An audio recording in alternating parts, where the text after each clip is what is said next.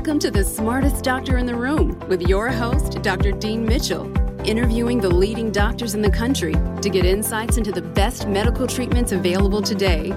Not everyone has access to the best specialists, but you can advocate for yourself and learn the right questions to ask your doctor and the best possible treatment options. Remember, what you know can make a difference in your healthcare.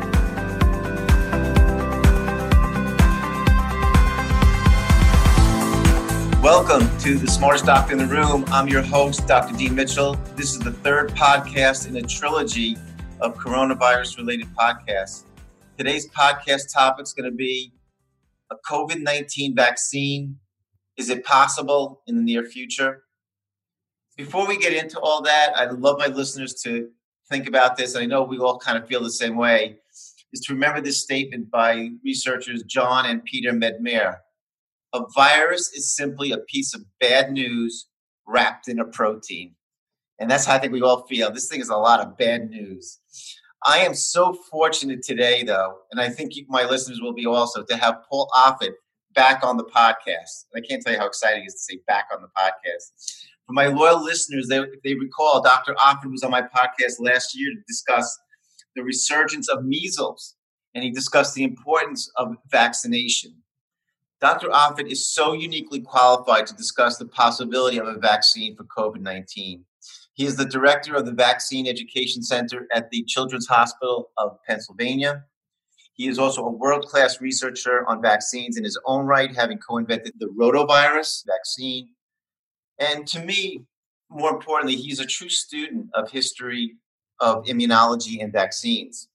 And on top of that, the benefit for my listeners, Dr. Offit is a straight shooter. He will tell you his best assessment in plain terms that you will understand and I will understand, not with too much scientific rigmarole. So again, it's with my great pleasure to welcome Dr. Paul Offit back to this podcast. Thanks, Steve. Okay, so Dr. Offit, you have written one of my favorite books on the history of immunology and vaccinations, Vaccinated.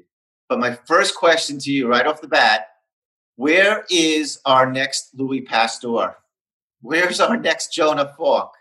Where's our next Maurice Hillman or Paul Offit? Where is our next hero who's going to save the day coming from?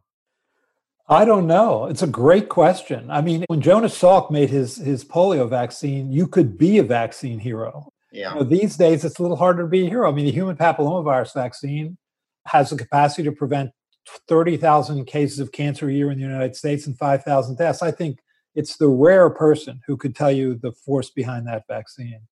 It's just a different time. I think we don't see scientists as heroes in the same manner that we used to. Okay.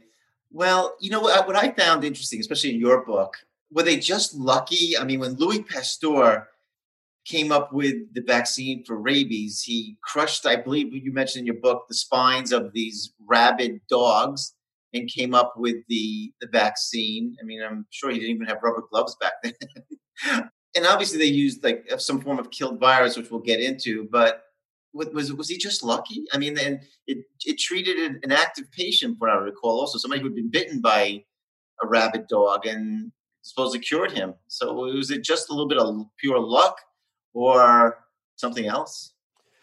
I think it's trial and error. And for a disease that was uniformly fatal. I mean, if you had to answer the question, what is the most fatal of the infectious disease? It's rabies. If you develop signs and symptoms of rabies, if you've been bitten by an animal, you're dead. There is no way to save you. You are a dead person. So what he did was so dogs were rabid, sort of typically wandering the streets of Paris and would die. So he took one of those rabid dogs, and then he sort of took the brain, just as you said, and the spinal cord, crushed it up, inoculated it into a rabbit, and found that the rabbit also got rabies and died. So what he then did was he sort of took the spinal cords and dried them out for like 14 days. And this is a virus which was susceptible to drying. He didn't know this. I mean, it's all trial and error.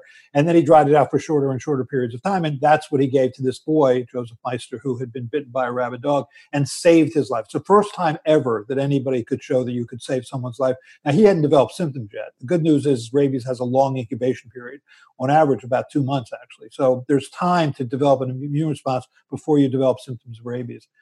And yeah, I mean, it's amazing how bold these experiments were back then. You know, it just, the kind of stuff you have a little trouble getting through institutional review boards today. Yeah, exactly. He just went ahead and did it. He was Louis Pasteur. He wasn't even a doctor. He was a chemist. I remember reading in organic chemistry. Yeah, he was a mediocre student at the Sorbonne Institute.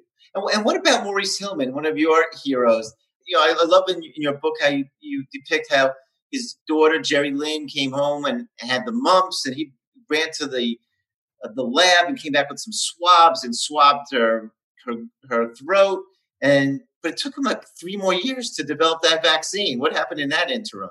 Oh, yes, funny. The answer to the question that obviously now is we're sort of head over heels, break the glass, let's make a COVID vaccine now. Right. The question I've been asked by many reporters is, what's the fastest vaccine ever made? That was it. I mean, he isolated the virus from his daughter, Gerald Lynn, in 1963. So he has the strain in 1963. That was a commercial product in 1967, only 4 years.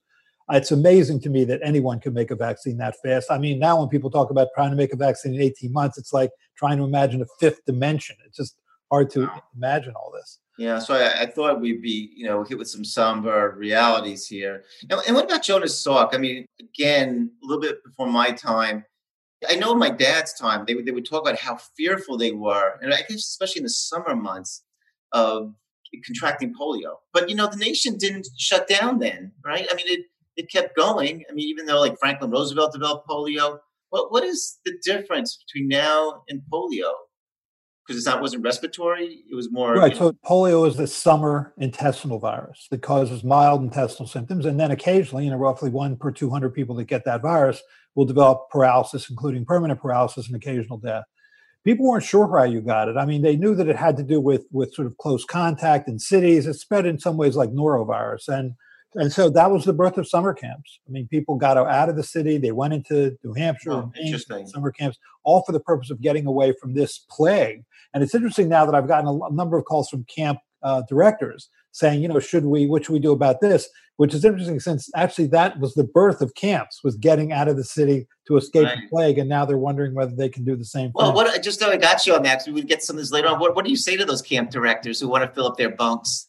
Well, I can say this. There's certainly no way to maintain social distancing in a camp. I mean, you can't play basketball and then try and keep people, 6 feet apart in the cafeteria. You're either in or you're out. If you're going to have camp, realize that, there may be infection. What I do say to them, though, is that this is children. So they're less than 18 years of age. The chances that they're going to be hospitalized or killed by this virus are infinitesimally small. I think of the almost 70,000 people who have died in this country, I don't know if 10 children have died of this virus. That's remarkable in its own right, really. Right? Yeah. We're going to get to that. That is so fascinating from so many immunological, clinical points. But we'll hold off on that to keep our listeners hanging on to this discussion. All right, let's move on to something that's a little more technical, but I think really important, about the type of vaccines that are being investigated. And my question to you is, in a sense, this is not, the scientific community's first rodeo with coronavirus. We've had the SARS epidemic, I guess if we call it, and the MERS, which gave us a look at how dangerous a coronavirus can be. How come we weren't ready to essentially handle a variation of one of these viruses?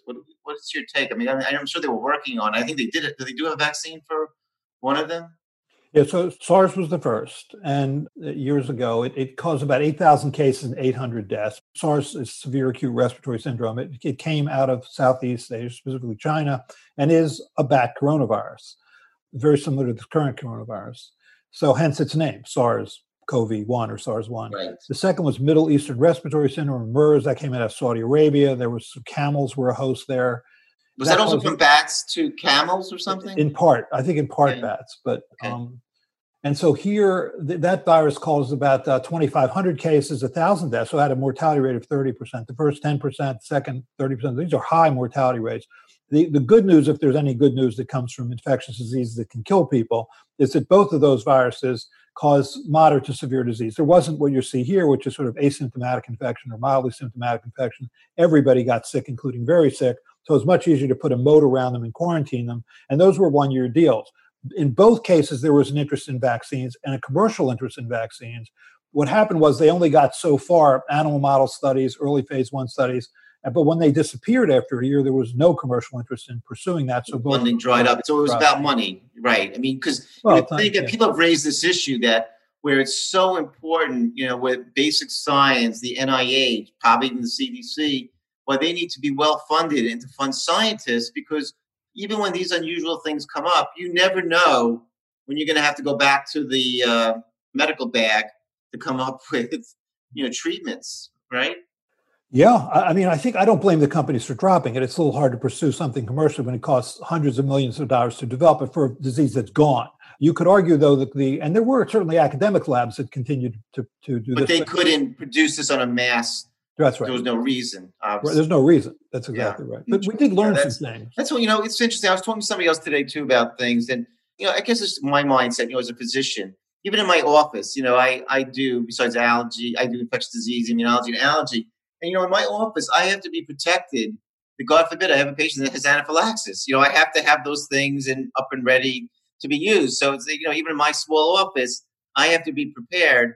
And I guess a lot of us like to think deep in our heart, this whole thing with the government, that they have the money, the same way we do for the military, to have these resources, obviously besides PPE and everything else, that God forbid, that rainy day comes, that we're prepared.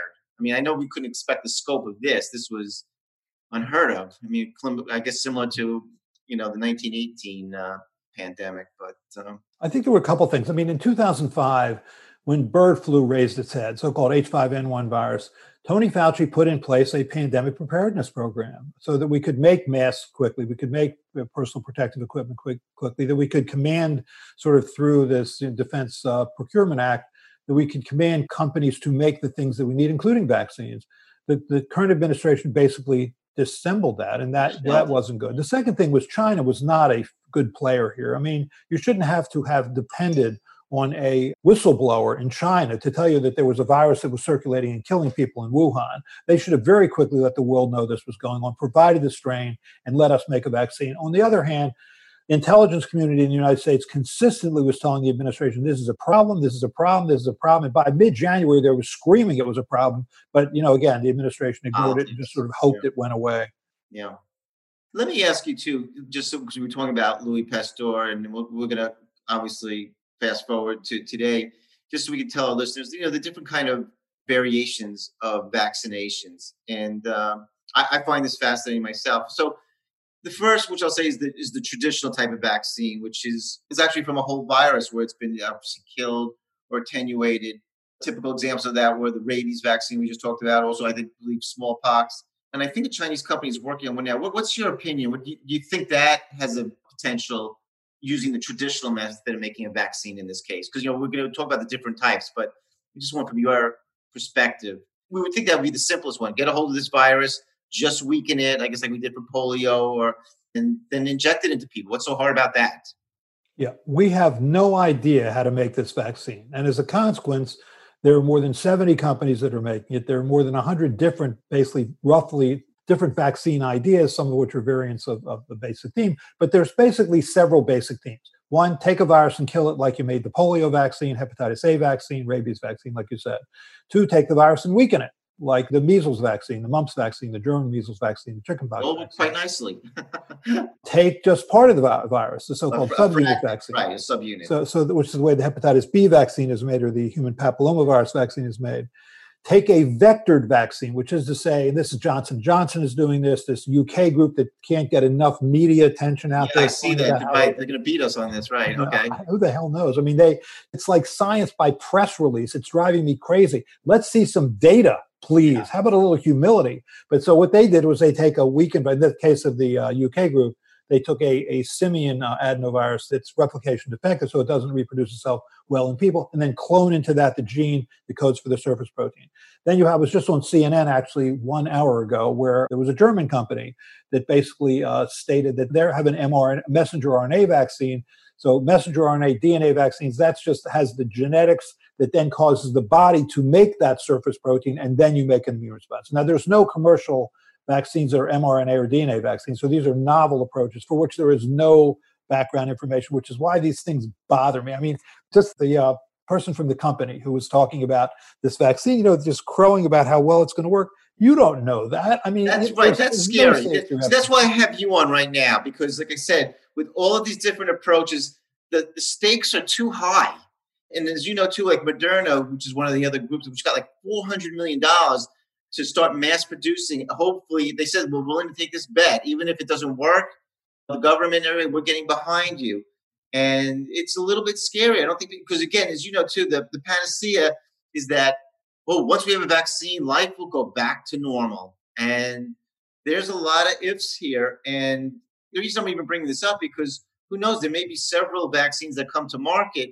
And just like the flu vaccine, I think patients should be aware, and the doctors, of what you're giving a patient and why you decide to use that, because there will be, I think, competition in this, and there won't be probably a true answer for several years. No, I think the history of medical breakthroughs is that nature gives up its secrets slowly and often with a human price. So be humble, take your time, and get it right. What do you think about something like, I think it was coming out of Germany, that touting about using the BCG vaccine or some kind of derivative of it to stimulate the immunity as a bridge before any real vaccine? Does that make sense to you?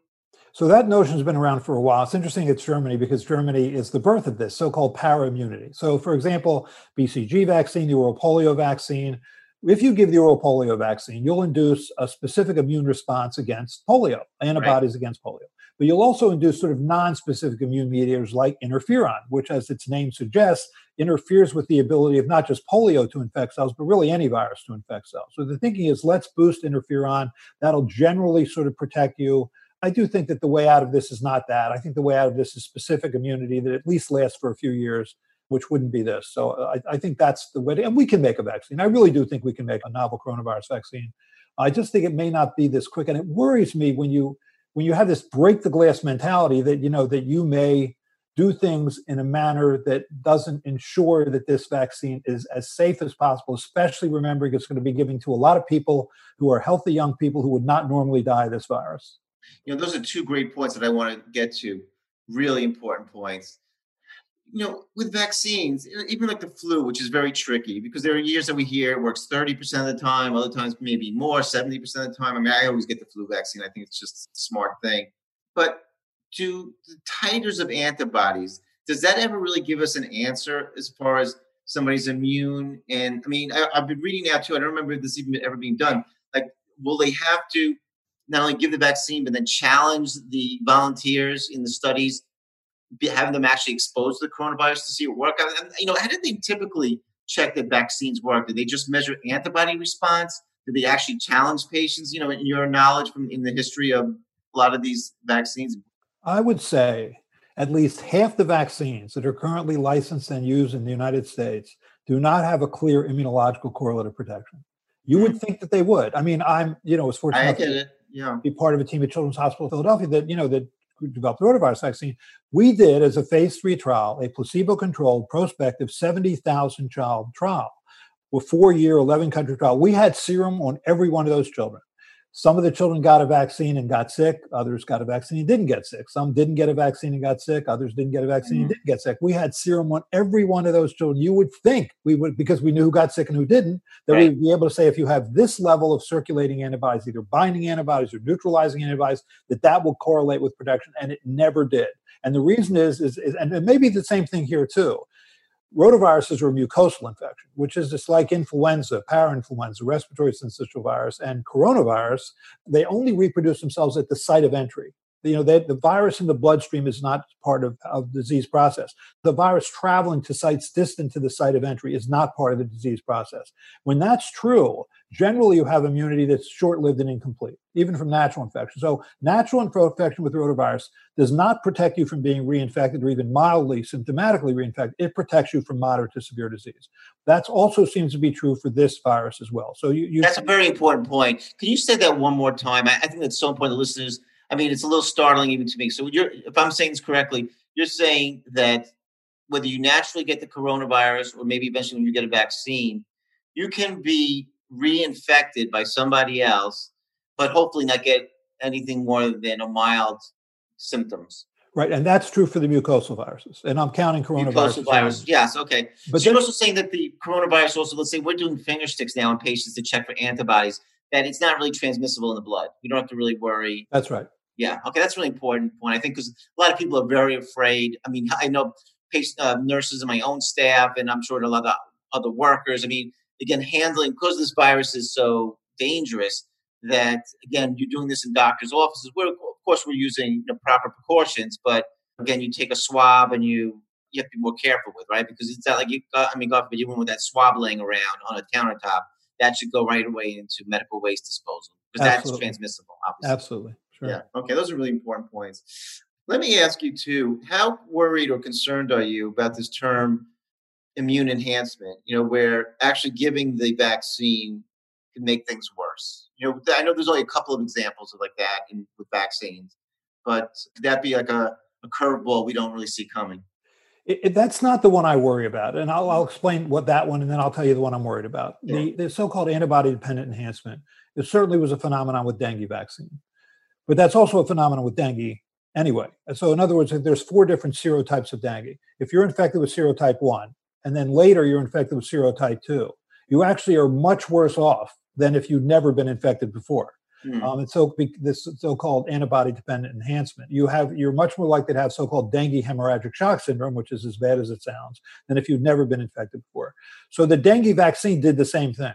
When children in the Philippines who got the dengue vaccine and then were challenged with just the natural virus that was circulating, did much worse than those who'd never gotten the vaccine. In fact, 14 children in the Philippines died from having gotten that vaccine and then being challenged with the virus. In fact, the woman who was in charge of the trial, this Rose Capiting, who's just a pediatrician, epidemiologist, was indicted for murder in the Philippines, who ran that trial. That's right. I remember hearing about that, right? But that's dengue. I think what I would worry about more is what happened with the respiratory syncytial virus vaccine in the 1960s, what happened with the whole-killed measles vaccine in 1963, which is you get that vaccine. In the case of RSV, both those vaccines were whole-killed viruses.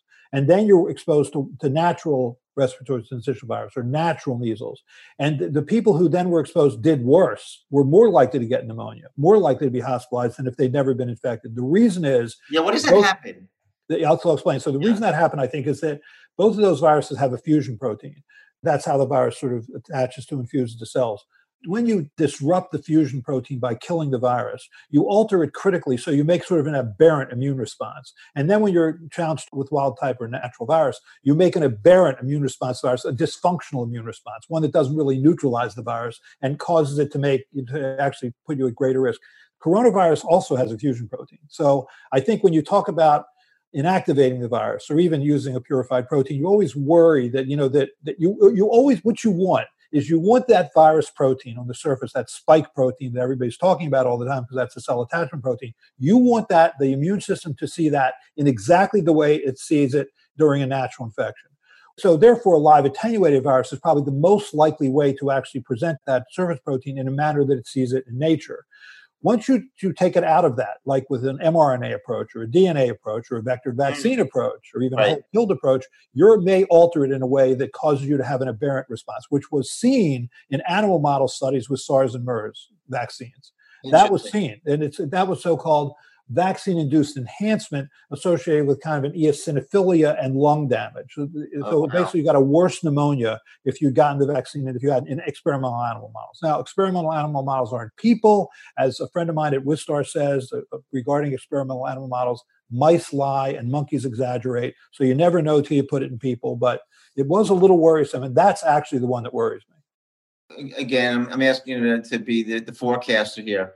What do you think is going to maybe hopefully be the best bet, to get the safest, hopefully the best efficacy, and hopefully the speediest? What do you, if Wall Street calls up Dr. Offit and says, we got to place a big bet here, or if you get a call from the White House, we got to place a big bet here, billions and billions. Not to put you on the spot too much, but where would you, Well, actually, John King just asked me that question on CNN. Really? I've been put on the spot. I'll tell him I'll tell you what I told him. I don't know. I really don't know. You don't have a. I mean, so what you just said, I'm worried about those mRNA viruses. They sound so sophisticated, new age stuff, but it sounds like it's not going to deliver the real deal. Well, here's what doesn't worry about the mRNA. I mean, we all have messenger RNA in our body, right? The DNA gets transcribed to messenger RNA, which is then translated to a protein. The good news about messenger RNA, it really degrades rapidly. So I don't worry about the mRNA itself being a problem because it will degrade rapidly. The bad news about mRNA is it degrades rapidly. So when you're trying to make a vaccine, you want to make sure that it's stable over fairly long periods of time at different temperatures. And it also, I think the mRNA vaccine will require a complex lipid delivery system.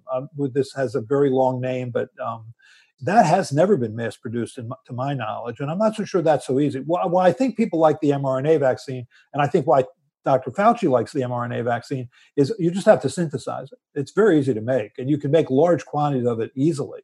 I think that's why he liked that. And I think it will be safe. I just worry whether it would be effective. Hopefully we'll know at some point. That brings me to the next transition I want to make a little bit with you, is that we are hearing that the race for defining the vaccine is being labeled has a couple of really cool names: Project Warp Speed, Pandemic Speed. Obviously, with the huge scope of this illness over the entire world, huge players, philanthropists, Bill and Melinda Gates, Michael Milken's Institute, they are pouring enormous sums of money through the private sector, with academic institutions and in the government to break all the red tape, speed this vaccine up to market. Do you see a problem in not doing, quote, business as usual in the stages of vaccine development, that we can cut corners to get a faster product to market? I mean, it was the old days. It was just, okay, we want to go through the FDA. Let's do carefully the trials, then phase 2, then 3. And now everybody's saying, look, game on here. We don't have time, for the usual academic, all the 100 peer reviews. We got to get stuff to market. Better to have something than nothing. What's your feeling in your knowledge of the history of vaccinations and where we are right now? So what's happening now with Operation Warp Speed is that they're saying, okay, let's take Moderna, for example. Moderna has a messenger RNA vaccine. We're going to assume it works. We don't know that. We don't know whether it's safe. We don't know whether it's effective. Right. We're just going to assume that. So start mass producing it. I would like to say that mass production is the hardest part of vaccines. In order to mass produce it, you have to have the right buffering agent, the right stabilizing agent, the right vial. You have to do real-time stability studies, and you have to show that you can consistently make it. And the history of vaccine problems is littered with tragedy associated with mass production. In fact, the first real pull mechanism, this is not unprecedented. I mean, Operation Warp Speed is not unprecedented. In 1955, when Jonas Salk made his polio vaccine, there was a polio trial that was conducted by Thomas Francis at the University of Michigan, where 420,000 children got his inactivated polio vaccine and 200,000 got saline control, saltwater control. That took about a year. During that time, 5 companies were paid to make that vaccine. 5 companies. And so you didn't know whether it worked. You didn't know whether it was safe. You didn't know that. They just said the March of Dimes paid for that. So basically a private philanthropic organization paid for that and said, we're going to take the risk out of this for you, make it, and we'll pay you to make it, whether it works or not. So it did work. And then those companies, sort of put it out there. What happened was it was called the Cutter incident, but more fairly it should have been called the scale-up incident. Cutter Laboratories, one of the 5 companies that made that vaccine, made it badly. And as a consequence, they didn't fully inactivate the polio virus. And as a consequence of that, 120,000 children were inoculated with live, fully virulent polio virus. 40,000 developed short-lived polio. About 200 were permanently paralyzed and 10 were killed. It was one of the worst, if not the worst, biological disaster in our country's history. And in part because we rushed things. Yeah, that's why I don't want any vaccine coming out of China. I like it on the good old USA. Yeah, this was the good old USA. Laboratories was I know. Well, yeah. We're not infallible either. You're right. The point that you're making. Also, Bill Gates said, because one of his biggest concerns, even if there's an effective vaccine, is that we won't have enough glass vials and stoppers to make the billions of doses needed. And he's a smart guy. I mean, when he's like shocked sometimes. You thought he had an MD or PhD in epidemiology and stuff. He's a pretty smart guy.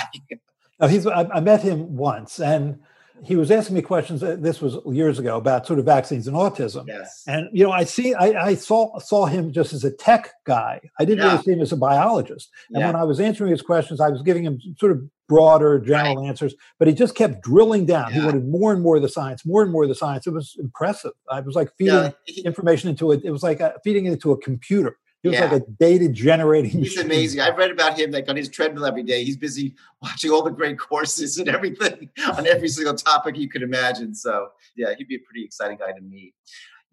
One other thing too, which people have brought up, do you think also there's this whole issue now of nationalism versus globalism? Like all the countries, whether it's England or China, everybody wants to be the first to come up with a successful vaccine.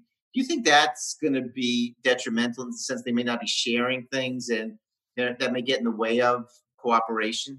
I don't think so. First of all, I think it's not going to be a vaccine. I think it's going to be several vaccines. I think many vaccines. I think we'll have several vaccines in this country. I think we shouldn't really talk about a coronavirus vaccine. I think it's going to be more than one. And I think also because we have 330 million people roughly in this country, that it would be unrealistic to expect that one company would be able to make enough vaccine for everybody. So I think we'll have a pretty good idea about safety before this vaccine is put into the arms of Americans. I think we may not have quite the idea about efficacy until it gets out there. Okay. I want to get to something else that you just wrote about in the New York Times op-ed last week, which I saw what you wrote about. It reminded me to give you a call. So it spurred a good thing. And it was very interesting because you co-authored it with, I think, Dr. Rubin about the whole issue of crowding, density, and death rate. And how it really essentially, and I think people are getting this now, how being in crowds affects the spread and possibly even the death rate. And you brought up important observations that it's really densely crowded areas, whether it's subways in New York City or even a meat packing plant in South Dakota. So it's not that it's just so regional, can lead to increased transmission and outbreaks. So is your message essentially, this is not just a city illness, this is a question of density and crowdedness and all that kind of stuff? Do you think also too, I worry about this with my colleagues, I'm sure you do also, the healthcare workers. Do you think also, somebody brought this up in another article, that it's the viral load? I mean, when we have our colleagues who are working in emergency rooms and, patient after patient, let's say they're wearing their protective gear and, they get exposed to one patient. Then, and maybe their body, let's say if it was a minor exposure, would be fighting it off, but they get exposed to another patient. Do you feel like, is it a cumulative load in some ways?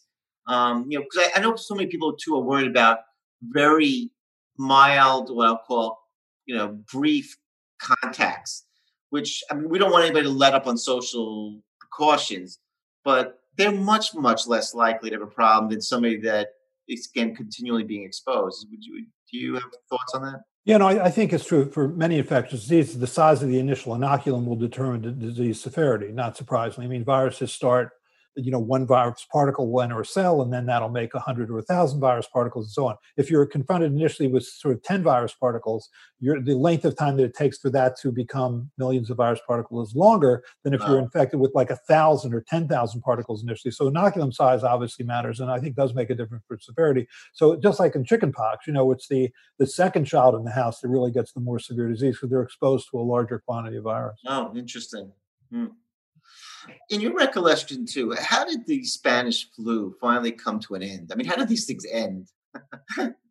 I think you infect a susceptible cohort, and then that susceptible cohort has all gotten infected. In the case of Spanish flu, I think about 50 million people died in the world. The only reason it was called Spanish flu is Spain was the first country to actually willing to admit that it actually was happening in their country. I mean, obviously, it was in many other countries at that time. It started in Kansas City, somebody said. Yeah, that's right. Wow. And it was in World War I. I think the travel associated with World War I also sort of made that worse. Well, as we're kind of winding down here, and again, I learned so much from talking to you. I really have one final key question. When do you think we'll feel comfortable, or you'll feel comfortable going to a nice restaurant in Philadelphia, or getting on a plane to go to a meeting or vacation? What do you foresee, is happening? I think that so there are a few factors at play. Summer may make a difference. This is an envelope virus. Generally, winter respiratory envelope viruses don't do well over the summer. They don't do well in hot and humid conditions. Usually when you have respiratory spread, those small droplets accrete water or acquire water more in the humid thing, so it kind of drops down quicker. We'll see what happens over the summer. I am sure that it's going to be back in the fall. I can't imagine that wouldn't be true. In fact, I think it's never going to go away. I think we'll just see lesser amounts of this over the summer, but it'll continue, and then it may come back worse in the fall. I think it depends for me on what happens. I live in Philadelphia. What happens in Philadelphia? That's a population dense area. We're never going to really know Forget testing. I mean, we've been talking about doing, 5 million tests a day and 30 million tests a week for how many weeks now? I mean, forget it. The governors have been asking this, forget it. It's not going to happen. The government doesn't care about this. They just talk about how great they've done, but they haven't done great and they're not going to do great. So I think, but that should never substitute for good hygiene. I mean, I think, wearing masks and washing your hands and trying to maintain social distance, that has to happen. Well, so let me ask you, I mean, do you foresee in the fall, let's just say, I don't know, maybe into 2021, going to a restaurant with your mask or having a QR code that says Dr. Paul Offit has been exposed and, has protective antibodies? I'm asking realistically. I mean, I think this is going to be a key thing. I mean, where people feel comfortable. I mean, something as basic as going to, a restaurant or, when you see on the planes now, people are sitting rows apart. Is that going to be viable? And what's going to give everybody a little bit more sense of security? It depends how it plays out. I mean, the last 4 or 5 days or so, we've had fewer deaths each day. That's good. Maybe that'll continue. Maybe it'll be 14 straight days. Maybe instead of having thousands of deaths, we'll get to hundreds of deaths and then tens of deaths. And then people are going to feel a lot better. I mean, flu kills, 40, 50,000 people a year. Yet we don't go through this with flu. And I think the difference is there's two things that are going with this virus that scares the hell out of people. One is that you can get it from someone who's asymptomatic. Therefore, everybody is a potential threat. And two, you can get it from surfaces. And this virus is spread more has a greater reproducibility index, so-called R0, than does flu. I mean, flu is around 2, meaning you'll infect 2 people a day. I think this virus is closer to 6. That's what's so scary about it. It is remarkably contagious. But I think it will settle. First of all, there'll be some population immunity. There may be a vaccine eventually. That's not going to happen this year. Maybe it'll happen by the middle of next year. We'll see. That would help. But I do think it's going to settle down. And when it settles down, then I'll feel comfortable. Then I'll go to my favorite restaurants. But most importantly, I am a Philadelphia Eagles season ticket holder. Exactly. When does that happen? My Giants. I mean, you're right. We're going to just battle this out on TV. Well, I'm going to share with you, because maybe you have connections with my multi-million-dollar Shark Tank idea. You're talking about contacting. And I said to myself, I know I would feel safer when I'm wearing gloves. And obviously, it was the winter recently, so wearing gloves is not a big deal. But I said, I wonder if I wore like a lightweight pair of gloves, like an athletic type of Nike gloves, that this way when I'm touching surfaces, I'm not directly touching. And wouldn't it be amazing, this is the $1 million idea, if it had some type of antiviral property or coating on it?